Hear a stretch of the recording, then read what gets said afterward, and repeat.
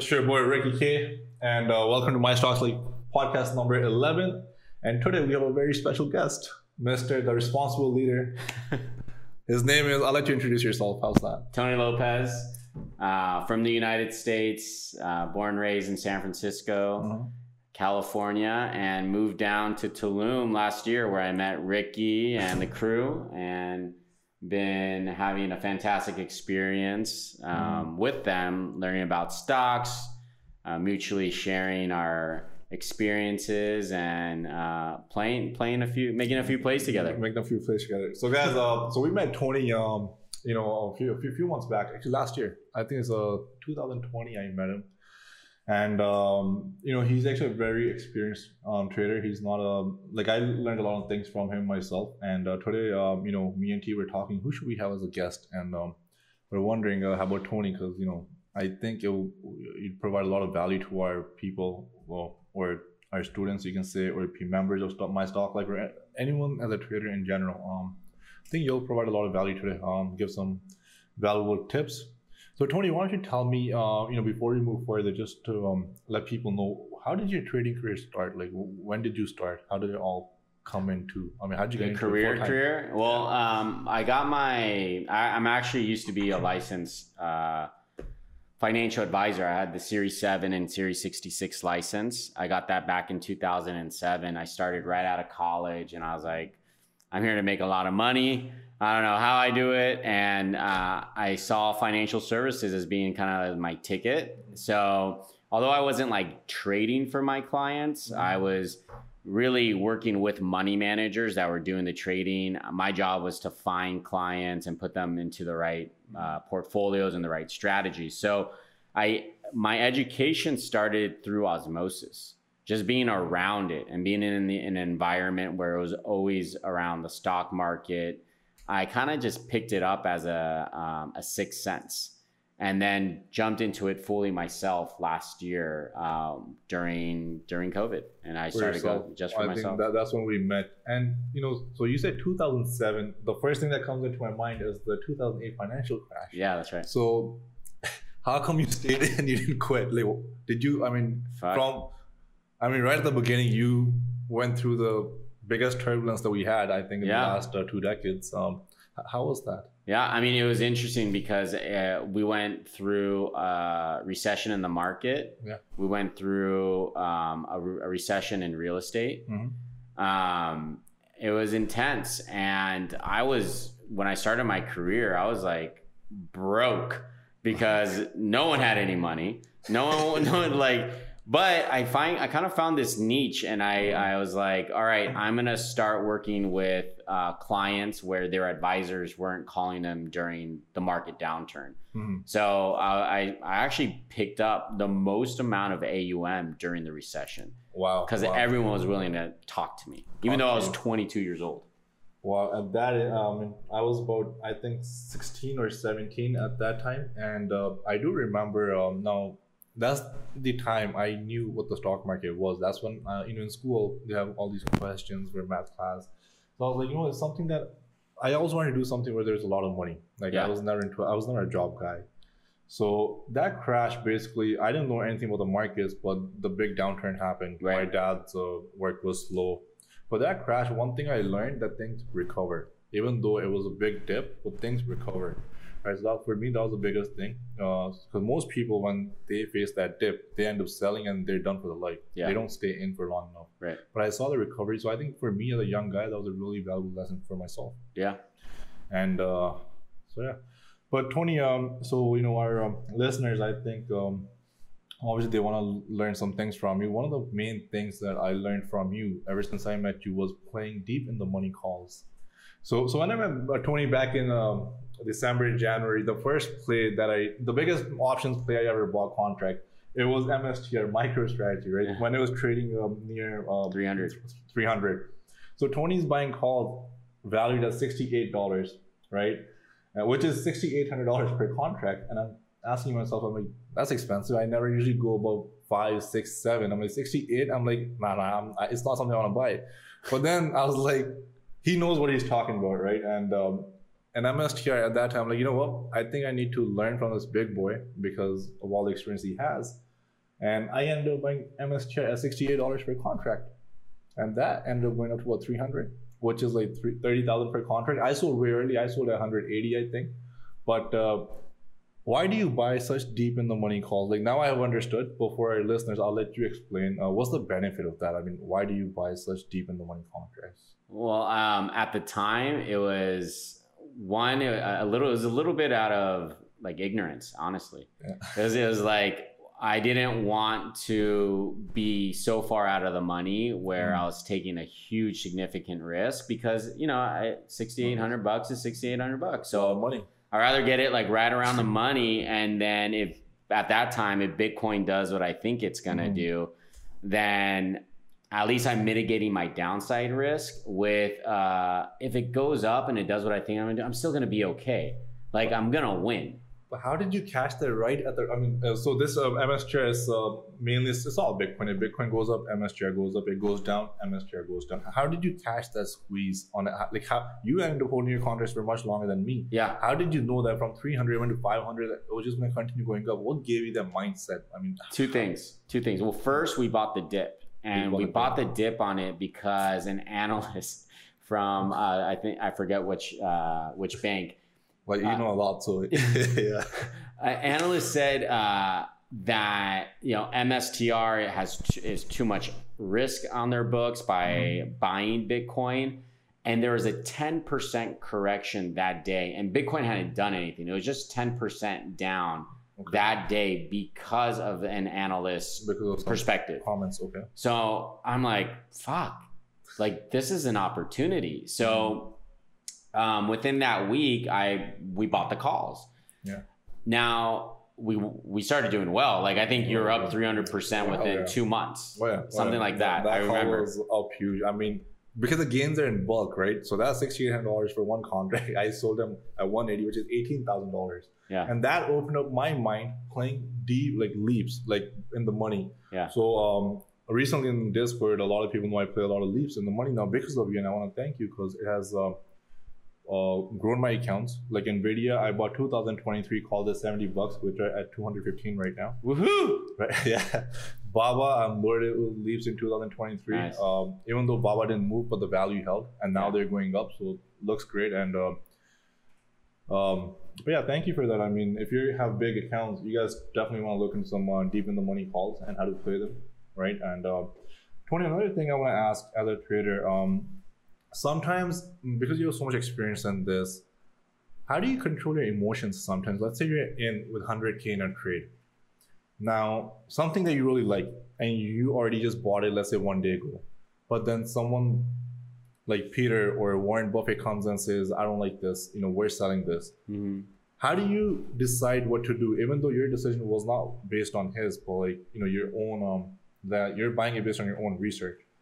Now there's a bias that one good and the market said I'm selling, but then you have. Now, how do you come to a decision? I mean, I think that's really tough. Sometimes I get stuck myself. So how do you overcome that? I mean, do you hold, sell, or what do you think? I mean, I think the most important thing is know yourself. Like that emotional intelligence, that self-awareness of who I am, and I'm fucking stubborn. You know, I don't care if I got like Peter Thiel, Warren Buffett, and whoever else on the other side of the table telling me that this trade is ridiculous. I'm going to be too stubborn and stay in it.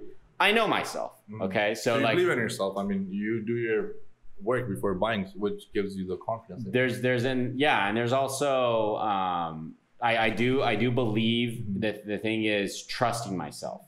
So I got to trust my trades. There's a reason why I felt like this was a good trade, and doing my best not to forget about that, you know, because if I am holding 6 months or 3 months, this call, there's going to be a roller coaster in there in between. Definitely. A lot of turbulence, obviously. Turbulence. So it's going back into like figuring out, remembering why I bought this. And it's an integrity conversation. So when I hold a trade, I'm maintaining the integrity that I had with myself, because I believe this is going to go up or down if I'm buying a put for a reason. So I'm choosing to hold it, because if I sell it, I'm out of integrity with myself. Because many times what I realized about myself, before when I was I think before last year, I used to look at comments which were made in the market by other analysts or something, and then I would sell my positions, and then I would see that it didn't even do what the guy said. In fact, I was right. So now, whatever decisions I make in trading, anything I buy, sell, is 99% based on my own self. If somebody does have a comment in the market and it matches in the same direction as me, it's basically for me a double confirmation. Yeah. But I think as a trader, so basically we should always make our own decisions, right? I mean, if you blind follow the market or people, you're not gonna make it, because that means you just don't know enough about the markets that you're trading. Right. Yeah, I mean, I feel like the risk and being open to being wrong too is important, and like acknowledging that, hey, I fucked up on this one. Like, was this out of ego or was this out of like intuition? Was this out of fear? I've made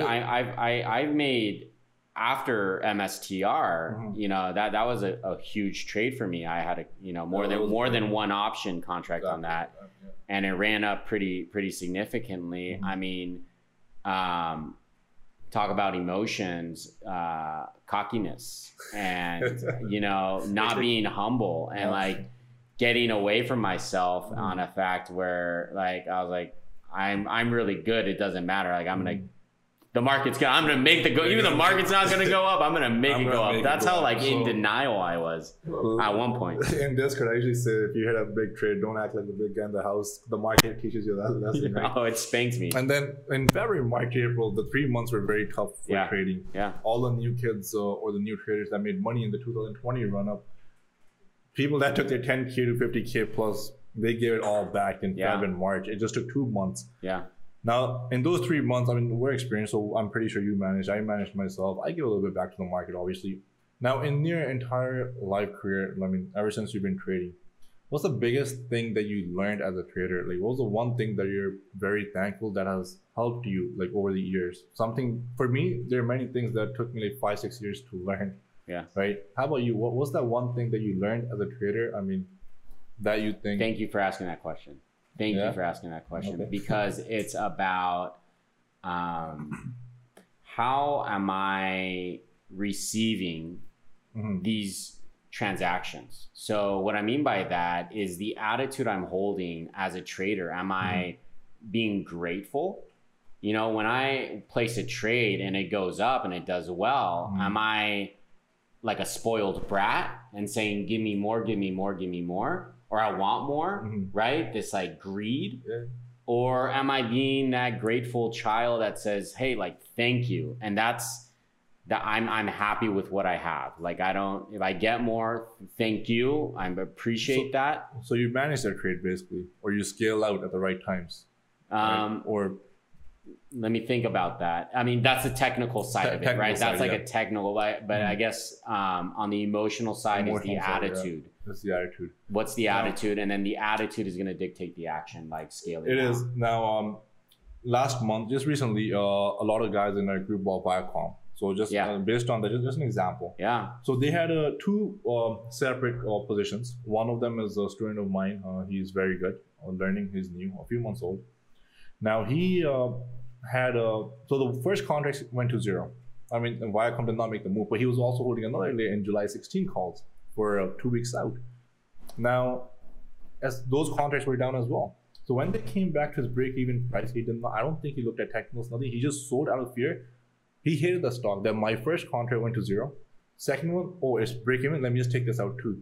But had he held, those went up almost 200% the same day, right? So sometimes, I mean, as a trader, if your position in a stock goes down to 0 for once, that does not mean you hit the stock. You forget and move on, basically, right? And in future, you cannot compare it to the past performance, I guess. Yeah, I mean, let's take a look at that. You know, like, what's the attitude of a trader? I'm not, like, I've placed trades like that in my past, so I'm not going to single out this trader. No, of course. But the first call, right, it sounds like they used a laddered call, right? They laddered the dates. And on the first one, they missed. They hit zero. Right? Yep. So what are natural emotions of a trader that they're going to experience? One is scarcity, right? Yeah, natural, for sure. Yeah. right? Like It's scarce, like I've lost. So now I'm going to want to take what I have. So next week I broke even. I got it all back. That's a decision that I'm sure you've made. I know I've made out of scarcity. So if my attitude is to be scarce, I'm going to have scarce rate of returns of not having enough and thus be negative or even wipe out my account. So I think the attitude there is being abundant and just like being and patience, right? Like patience is like abundance. Patience is must. Because if you're trading options, you need to understand, like for our listeners, if you're buying an option from $1, it can go to 10 cents, or from 10 cents, it can also go to $10. In options, anything is possible. Yeah. I personally don't put any stop losses on options on trading. For me, if I start at zero, it's a hit as long as I'm up overall net. I love that attitude. Right. I mean, that's you're all in on your trades. That's it, because I know my trades. When I hit them, out of 5 trades, I know I'm going to hit 3 at least with a 100% average. So that leaves me with 20% net over on my overall position entry that I put in. Right. What's one of the biggest mistakes that you used to make, right, that you no longer make, that has helped you grow your account?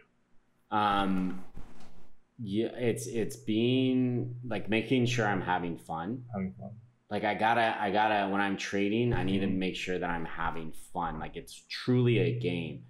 And then like it can be very unaware. It can very all of a sudden become serious. Right, like it's serious. Like money is serious, and like trading, I'm a trader. Like it's serious, right? Like I don't excel. I just don't do well. I don't like look at my track record. Like it's not there. My results are not there when it's serious. But when it's fun and it's a game and I'm coming to my stock life, I'm here with my teammates and we're going in on trades together and we're coming from like a bun. Like that's my true north is, am I having fun?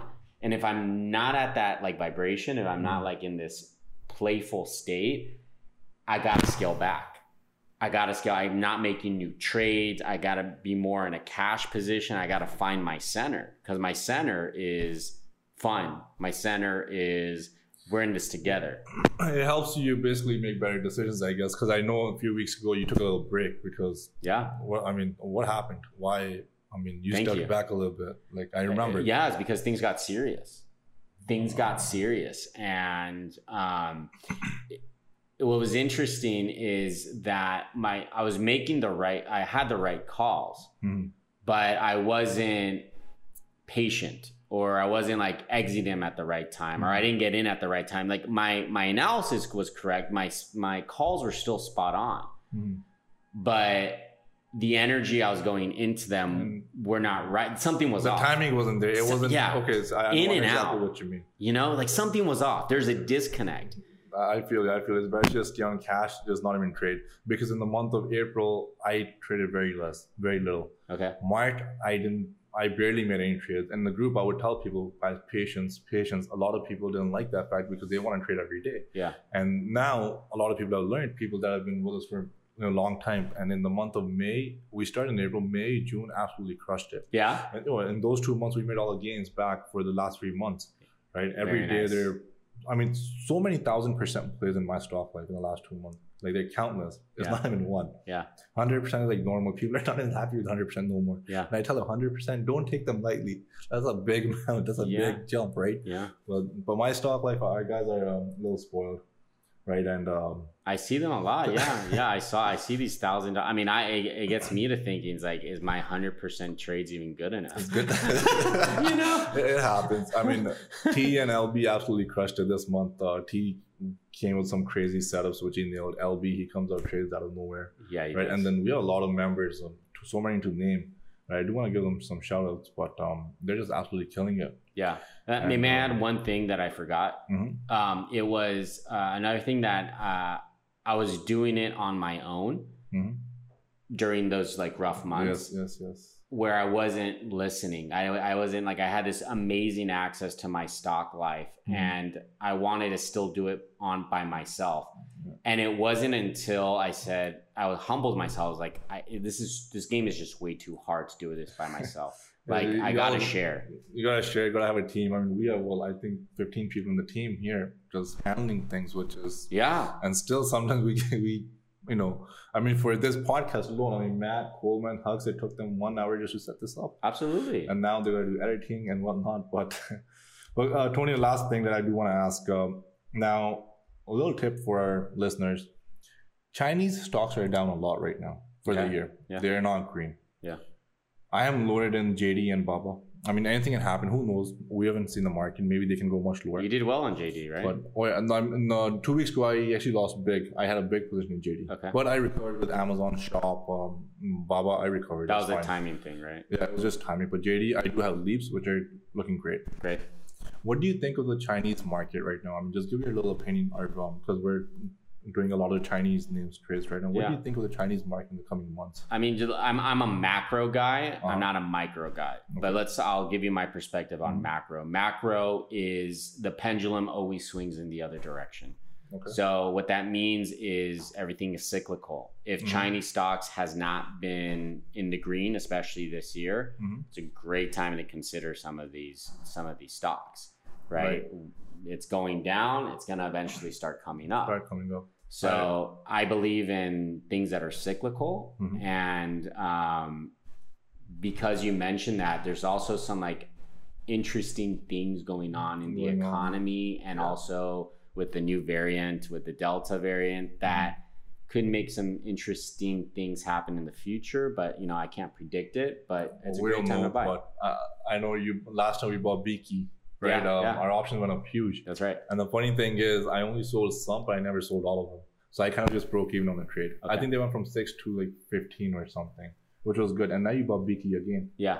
So last tip for Beaky, why did you buy Beaky? Just the chart. It's a good chart. Yeah, okay. And I like its volatility. I really, really, really like its volatility. But for me, what I am gonna talk more into is also looking into energy. I think energy is a similar sector. I think I like energy. I'm actually, I covered in the pre-market trade as well. I'm looking to buy some oil stocks for the coming weeks. Yeah. We T-called our PBR not too long ago. We nailed it. We took our profits. I wish I held. It went up a lot higher. Yeah. But one ticker that I am looking at is OIH. If you're listening, OIH, right? So keep an eye on that one for the coming months. And so guys, from this podcast, I hope you guys learned many things. Mainly Tony shared a lot of things with you guys, how to control your emotions, his own personal experience, and just himself, how he handles his trades and positions. So I hope that helps, and a lot of you guys are doing amazing in the group. Keep it up. So many of you went from premium to diamond. Congrats. That's your hard work. And we love you guys, and we'll see you guys again on the next one. Anything, Tony, for a tip? Yeah, I mean, just like for like a closing out. Closing out, yeah. Just to close out, I mean, things that I would say should be on your stocks that you're following is TEAM, TEAM, and also speaking into the energy sector, I just bought some calls on fuel cells. So looking at October, check that out. Awesome. Well, thank you guys. I hope you guys enjoyed this, and we'll come back with another bang next week. Let's see who. LB's coming back, but he's not going to be back. Okay, maybe we'll do a podcast with him. I don't know. But we'll have someone else exciting next week. Let's see who it is. See you guys. Ciao.